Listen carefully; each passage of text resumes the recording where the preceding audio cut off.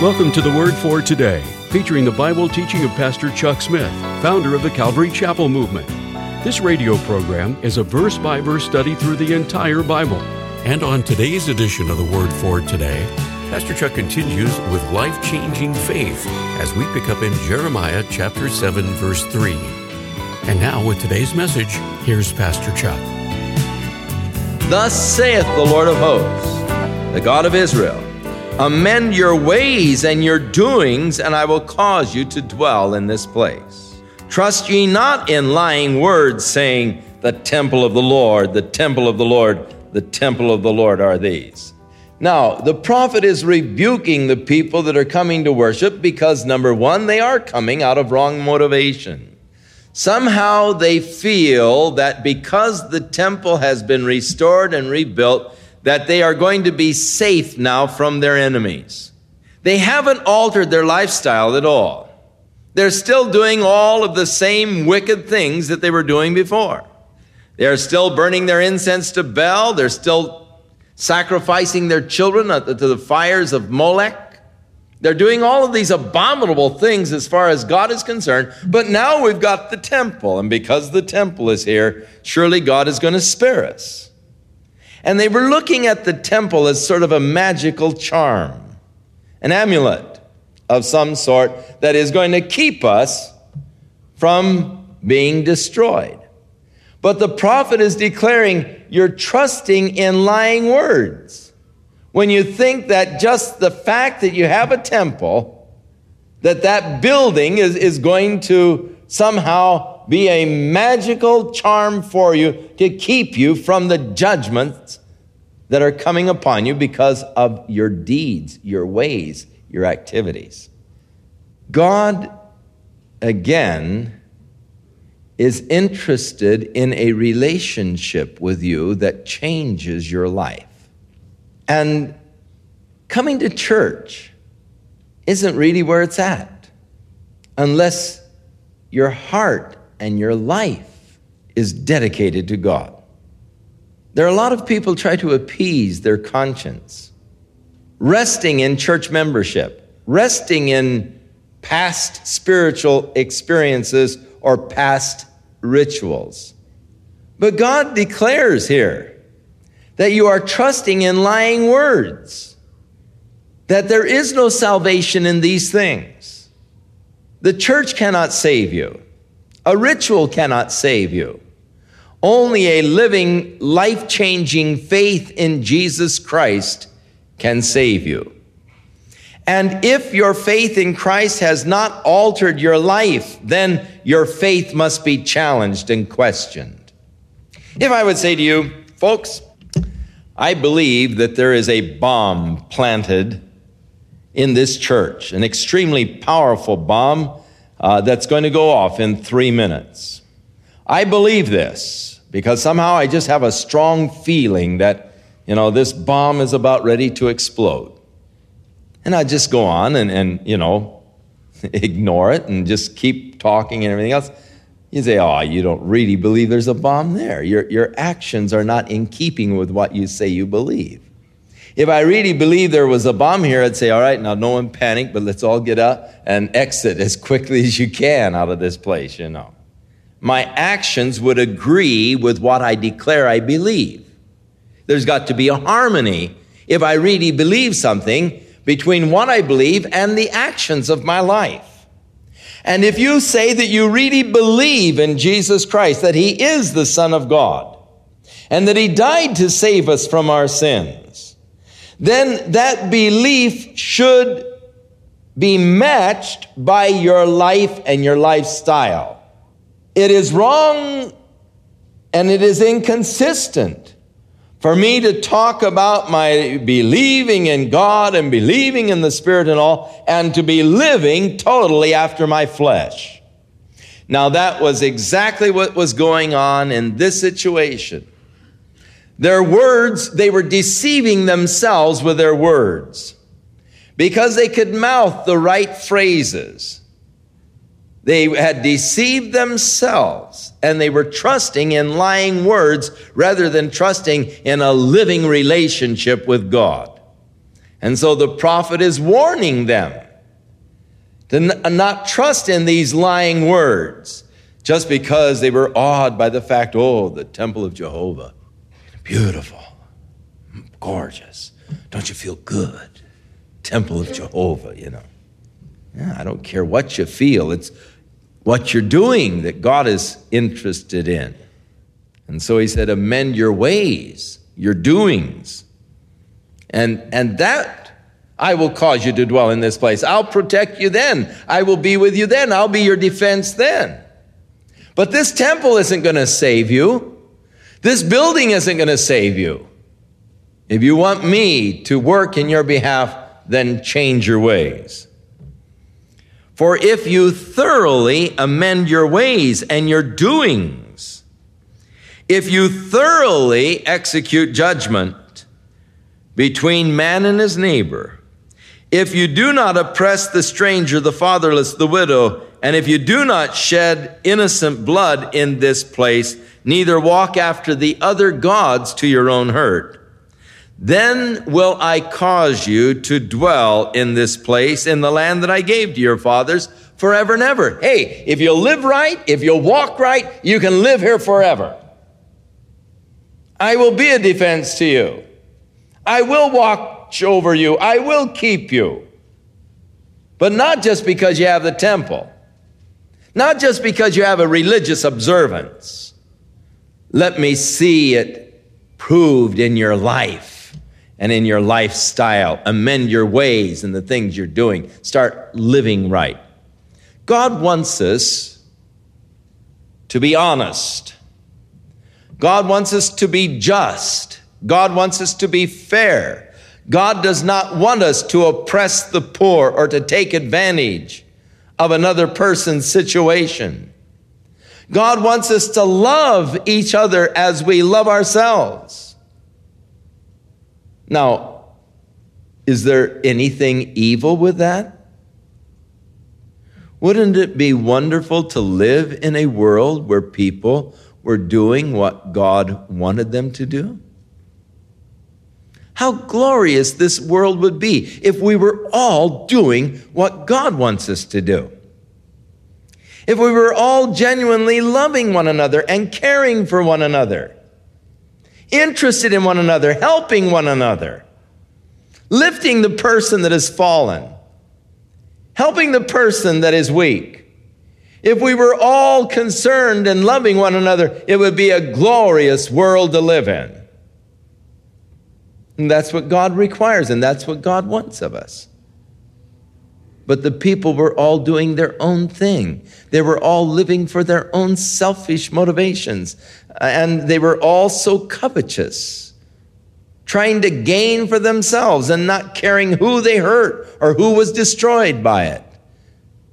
And their greed had overcome them. God said, so just having a temple, just, coming to temple, that's not going to do it. I want more than that. Just coming to church, that's not going to do it. God wants more than that. He wants a commitment of your life. He wants you to change your ways. He wants you to start living according to his will. Behold, the prophet said, you trust in lying words that cannot profit or save you. The words cannot save you. Mouthing right phrases cannot save. Mouthing the Apostles' Creed won't save you. Mouthing the 23rd Psalm or John 3:16 won't save you. Salvation is more than just a creed that is recited. It is a commitment of my heart and life to Jesus Christ. So the Lord shows the inconsistency. Will you steal and murder and commit adultery and swear falsely and burn incense unto Baal and walk after other gods whom ye know not and come and stand before me in this house which is called by my name and say, oh, we're free to do all of these abominations? You say, oh, could people really do that? Could they be committing adultery and fornication and all during the week and then come to the house of God and say, oh, we have the grace of God that covers us and we have freedom in Christ to do anything we want? And so the prophet speaks out against it. It was happening then, it happens today. There are people who live after their own flesh during the week. They're dishonest in their business practices. They lie. They steal. They commit adultery, commit fornication, and then they dare to come and stand in the house of God and think because they have come to the house of God that should somehow take care of all they've done. Because after all, Lord, I put a 5 in the plate last week, buy my way out. No way. God says, change your way. Amend your life, amend your doings, and then I will keep you and I will watch over you and you'll dwell safely in this place. Is this house, God said, which is called by my name, become a den of robbers? Behold, even I have seen it, saith the Lord. You remember when Jesus came to the temple and he found those that were changing money and selling doves. He took and made a whip and he began to overturn the tables of the money changers and he began to drive them out. And he said, my Father's house was to be called a house of prayer, but you've made it a den of thieves. The Lord said, is my house, which is called by my name. You see, they were saying, oh, the temple of Jehovah. Temple of Jehovah. It was called by his name, but it became a gathering place for a bunch of robbers, a den of robbers. Now the Lord says, go to the place where you used to worship in Shiloh, the place that was built there to worship me, where I set my name at the beginning, when they first came into the land and began to inherit the land. The first place the tabernacle was set was in Shiloh. And so God said, go up to Shiloh, the place where my name was placed at the first, and see what I did to it for the wickedness of my people Israel. Look at its desolation. And now because ye have done all of these works, saith the Lord, and I spake unto you rising up early and speaking, but you heard not, and I called you, but you did not answer. Therefore will I do unto this house, which is called by my name, wherein you trust. See, they're trusting in the house, not in God. People trusting in the church, not in Christ. Trusting in a ritual, not in a living relationship. And unto the place which I gave to you and to your fathers, as I have done to Shiloh. I'm going to do the same thing to this place. I'm going to make it desolate. I'm going to destroy it. And I will cast you out of my sight, as I have cast out all your brothers, even the whole seed of Ephraim, or that is the northern tribes of Israel.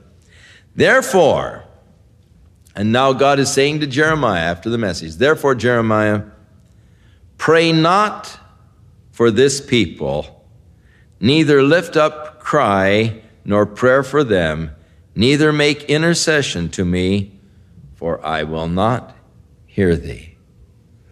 Ooh, what solemn, harsh words. As God says, that's it, Jeremiah. I've had it. Don't cry to me for them. Don't pray to me for them. Don't lift up your voice anymore for them, because I won't even hear you. You remember back in the book of Genesis, when men began to multiply on the face of the earth, that the Lord looked throughout the earth and there was none righteous except Noah in his generation. And the Lord spake unto Noah, saying, my spirit will not always strive with man. Now, in that there is a blessing and there is a curse. There is a blessing that God's Spirit strives with us at all. That's so beautiful, that God would strive with me.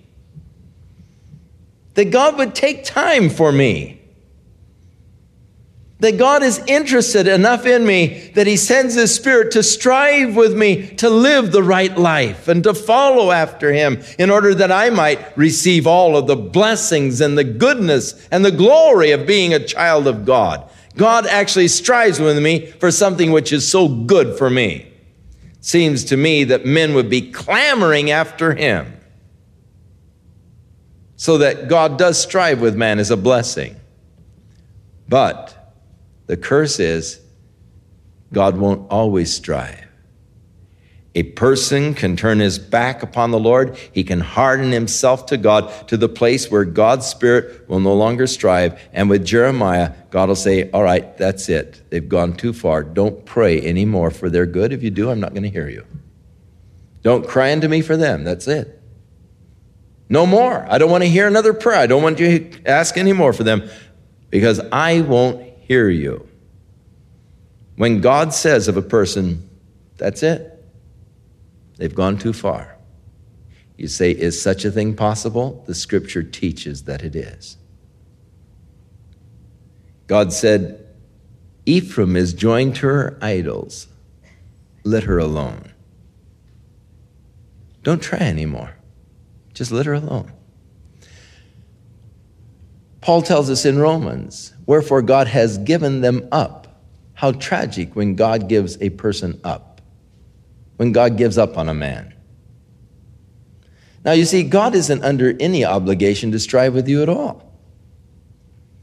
The fact that he strives at all is just, it's just a marvel that I can't fully understand.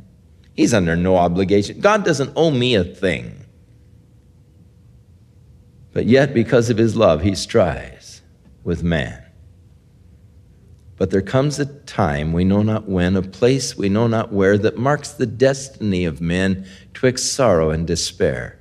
There is a line, though by man unseen, once it has been crossed, even God himself in all of his love has sworn that as all is lost.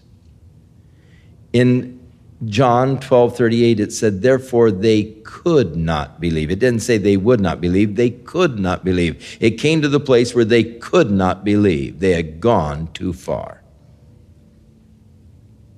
And when God says to Jeremiah, therefore pray thou not for this people, neither lift up a cry nor prayer for them, neither make intercession to me, for I will not hear. The people have gone too far. They've gone beyond the point of no return. Seest thou not what they do in the cities of Judah, in the streets of Jerusalem? The children gather wood, and the fathers kindle the fire, and the women knead their dough to make cakes to the queen of heaven. They're worshiping Ashtoreth, Semiramis, the queen of heaven, the goddess of fertility, and to pour out drink offerings unto other gods, that they may provoke me to anger. So here, God's people, the little children, are out gathering sticks.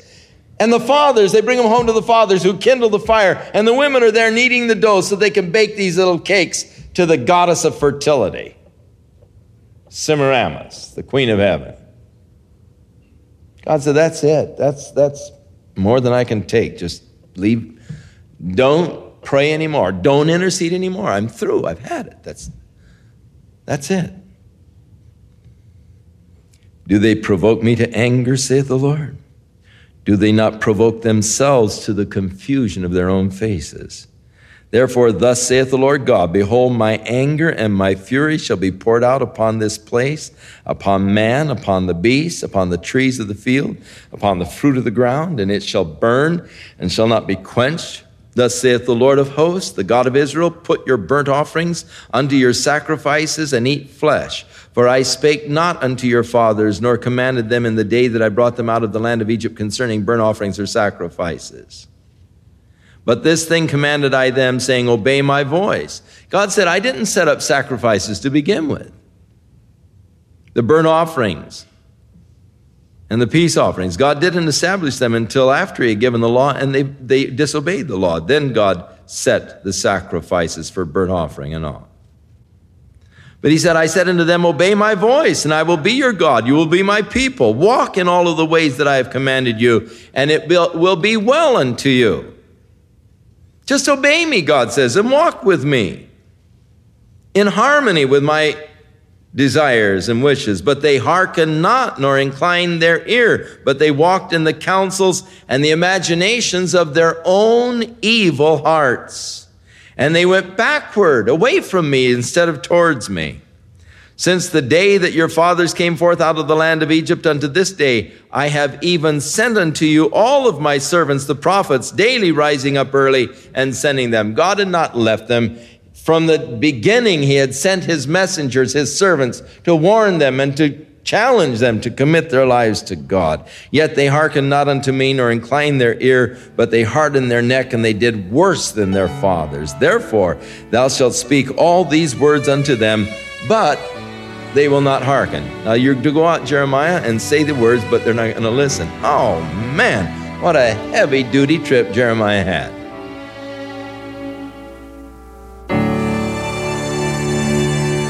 Continue with more of our verse-by-verse Bible study in the book of Jeremiah in our next broadcast, as Pastor Chuck continues to teach through the Bible, and we do hope you'll make plans to join us. But right now, if you'd like to order a copy of today's message, simply order Jeremiah 7 when visiting thewordfortoday.org. And while you're there, be sure to browse the many additional biblical resources by Pastor Chuck. You can also subscribe to the Word for Today podcast or sign up for our email subscription. Once again, that's thewordfortoday.org.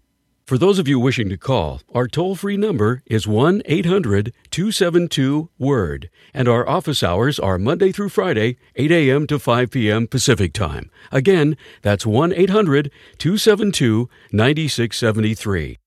If you prefer to write, our mailing address is The Word for Today, P.O. Box 8000, Costa Mesa, California, 92628. And now, on behalf of the Word for Today, we'd like to thank all of you who share in supporting this ministry with your prayers and financial support. And be sure to join us again next time as Pastor Chuck continues his verse-by-verse study through the Bible. That's right here on the next edition of The Word for Today. And now, once again, here's Pastor Chuck.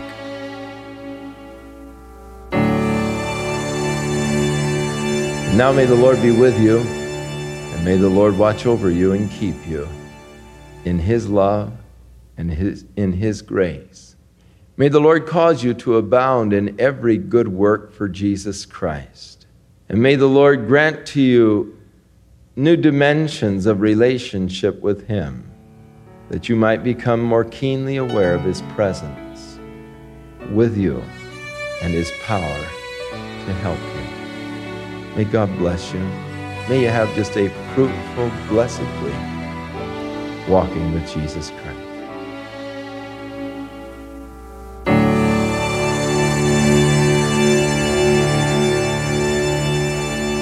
This program has been sponsored by Calvary Chapel of Costa Mesa, California. Undoubtedly, one of the most glaring signs that our society is in trouble is the breakdown of the family unit. Marriages just aren't making it today, and kids are suffering as they watch the breakup of their homes. Those marriages still holding together are often plagued by conflict and turmoil, making the home a battleground instead of a refuge. That's why the Word for Today would like to present Pastor Chuck Smith's Marriage and Family MP3, where Pastor Chuck discusses basic biblical principles to keep a family's love alive. Each member of the family has a different set of needs and responsibilities. And when you know and apply God's principles, everyone in the family can experience real peace, real joy, and an agape love. To order your copy of the Marriage and Family MP3 by Chuck Smith, call The Word for Today at 800-272-WORD or visit us online at thewordfortoday.org.